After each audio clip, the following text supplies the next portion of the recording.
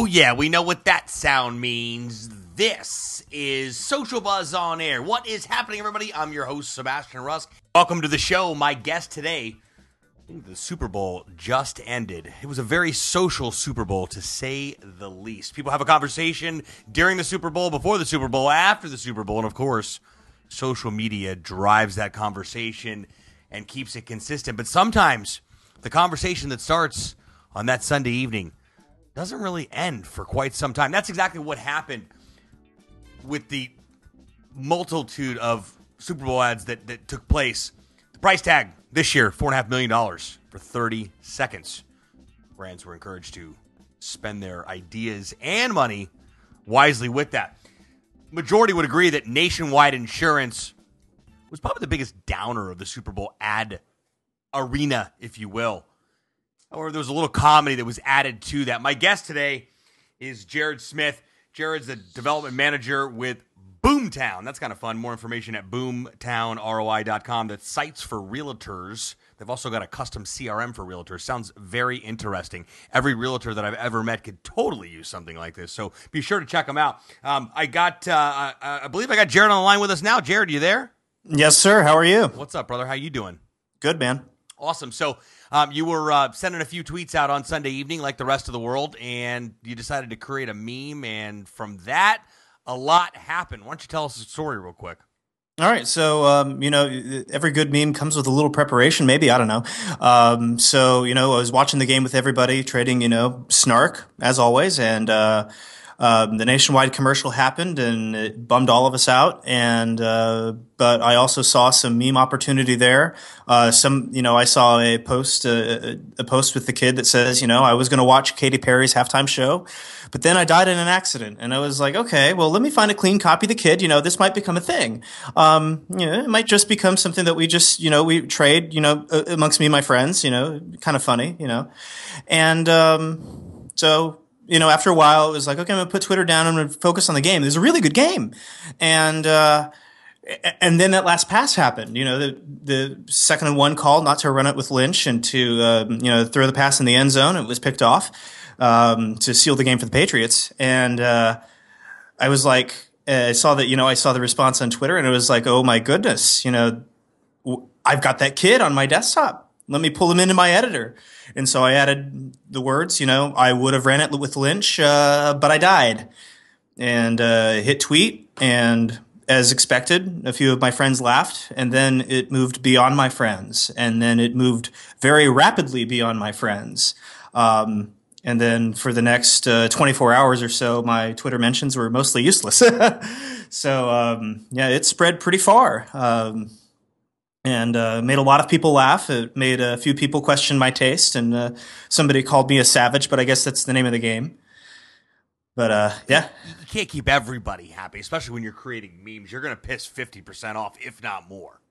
Oh, yeah, absolutely. I mean, at the end of the day, if you're doing comedy and you're not making anybody mad, then you're probably doing it wrong. You got the wrong job, buddy. Yeah. So how many retweets did this go? For those of you not familiar with Twitter, just hit stop now and hang it up.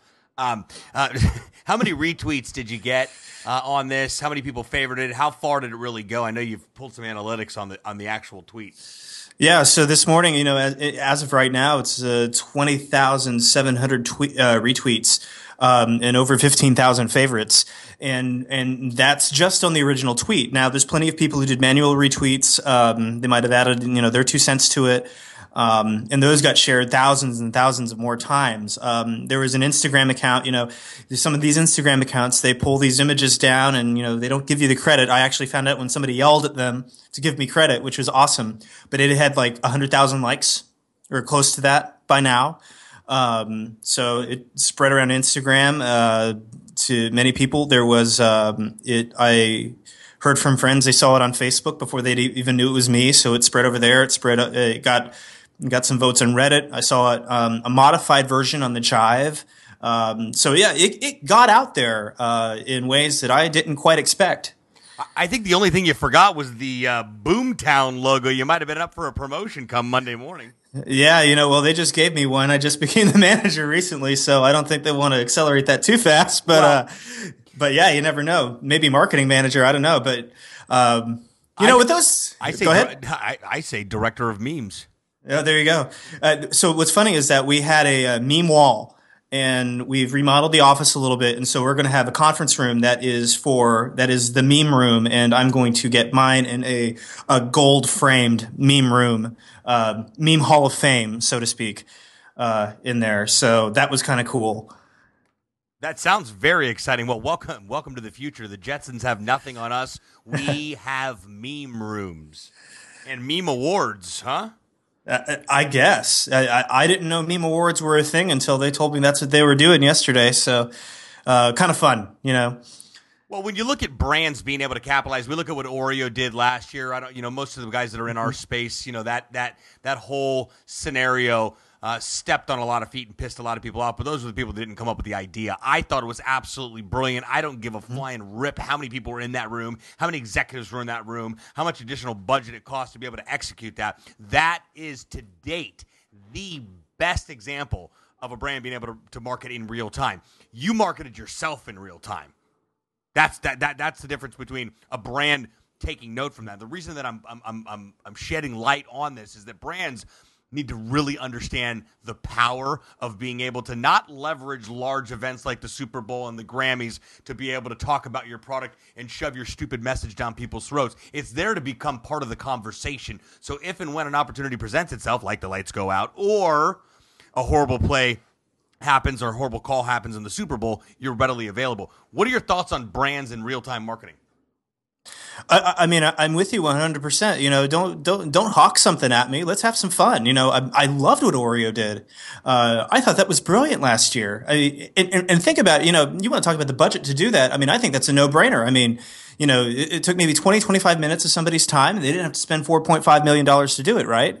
And they got they won the Super Bowl last year. I think there's no doubt about it. At least in the circles that I'm in, the best commercial at the Super Bowl was the one that didn't make it to air, was the one that spread virally in social media and took advantage of that. Rapid response is key, and that's not just marketing and brands. I mean, that's news, getting it right obviously is important too. But being able to rapidly respond to things and really become that part of that conversation is, it's absolutely critical. It separates, it shows that you know what you're doing. I think, people, digital natives like me, I guess that's the best way I can describe it. We don't want to be like directly marketed to, at least in my case. I like being able to have, a conversation with a brand, and, if it's something especially that I like, to be able to say that, I talked to that company and, and in a conversational and nice way, about something that I enjoy, something that, that brings joy to my life, I think it's awesome. Yeah, I do too, and I think it's that emotional connection that we all want and desire. And if brands are doing it right, they provide that opportunity to be able to connect with them and be part of their ecosystem and their community. The buying decision's already been made, in my opinion. If I'm going to buy your product or use your service, I'm going to do it when the time is ready and when I'm ready to be able to go ahead and do that. You wrapping your arms around me as a community and providing value to me on a daily basis, listening to me, engaging with a conversation that has nothing to do with me buying your product, I believe is the focal point. Absolutely. There's no doubt about it. What was your favorite Super Bowl commercial? I would have to say it was Walter White in the pharmacy counter. I'm a huge Breaking Bad fan, and it just warmed my heart so much to see Bryan Cranston playing that role again. That one was the one that really stuck out for me more than any of the others. Why did it stick out? I don't know. It struck a chord. I'm a big Breaking Bad fan, and I love the way that I love the way that they played on that. I love the way that, he was like, I'm sort of Greg, and showing that, you can kind of, Esurance did it. I mean, and a lot of people were like, well, Esurance, we don't know that it was Esurance, but man, Breaking Bad. And so, so that, again, that's the risk you run, when you do something like that, where you have somebody at the pharmacy counter and you're making a comparison, but you don't, to like car insurance in this case, Yeah. But it's not top of mind, of course, and so I looked at it, purely for the entertainment value. I would say that, the Esurance with Walter White was great. The Fiat one was pretty funny. I can see some additional explaining having to be done to kids after that, or maybe just go in the other room. Maybe it's time for bed, something like that. Or it's time for a talk about the birds and the bees. Now that too, yeah, that's a good point. We've already had them confront their mortality earlier, so now let's talk about the birds and the bees. I mean, it's a whole educational Super Bowl. What did you think about the puppy and the Clydesdales? I mean, Budweiser very rarely misses it. Oh no, they never miss it. Yeah, and the puppy and the Clydesdales. I mean, I have 3 dogs. I mean, yeah, to say that I wasn't moved, it would, the only person that I don't think wouldn't be moved would have been the android Data in Star Trek. Right. I mean, I think it was moving. It was great. By the way, if you're listening to this and you didn't watch the Super Bowl or any of the Super Bowl commercials, well, then again, you're probably not listening to this if that's not the case. But we'll be sending out a link. We'll be tweeting out a link. I think there's a recap of all the commercials that someone took the time to kindly put together and throw on YouTube, so you'll be able to go back through. I don't remember seeing the McDonald's commercial, and I really don't care because their food's horrible. I don't care how creative they are, and they're not going to convince me to go eat there. But did you happen to see it, and do you have an opinion about it? Yeah, I did see it, and my tweet about it was paying with lovin' is illegal in some states, right? And so. So that was my tweet about it. It was like, hugs for artery disease, and so I mean, they're playing off the I'm loving it, and I get it, and I'm honestly surprised it took them this long to get there, but. I mean, it didn't, I'll honestly say that, I have eaten more at McDonald's since I got Apple Pay than in the 10 years prior, which is kind of sad.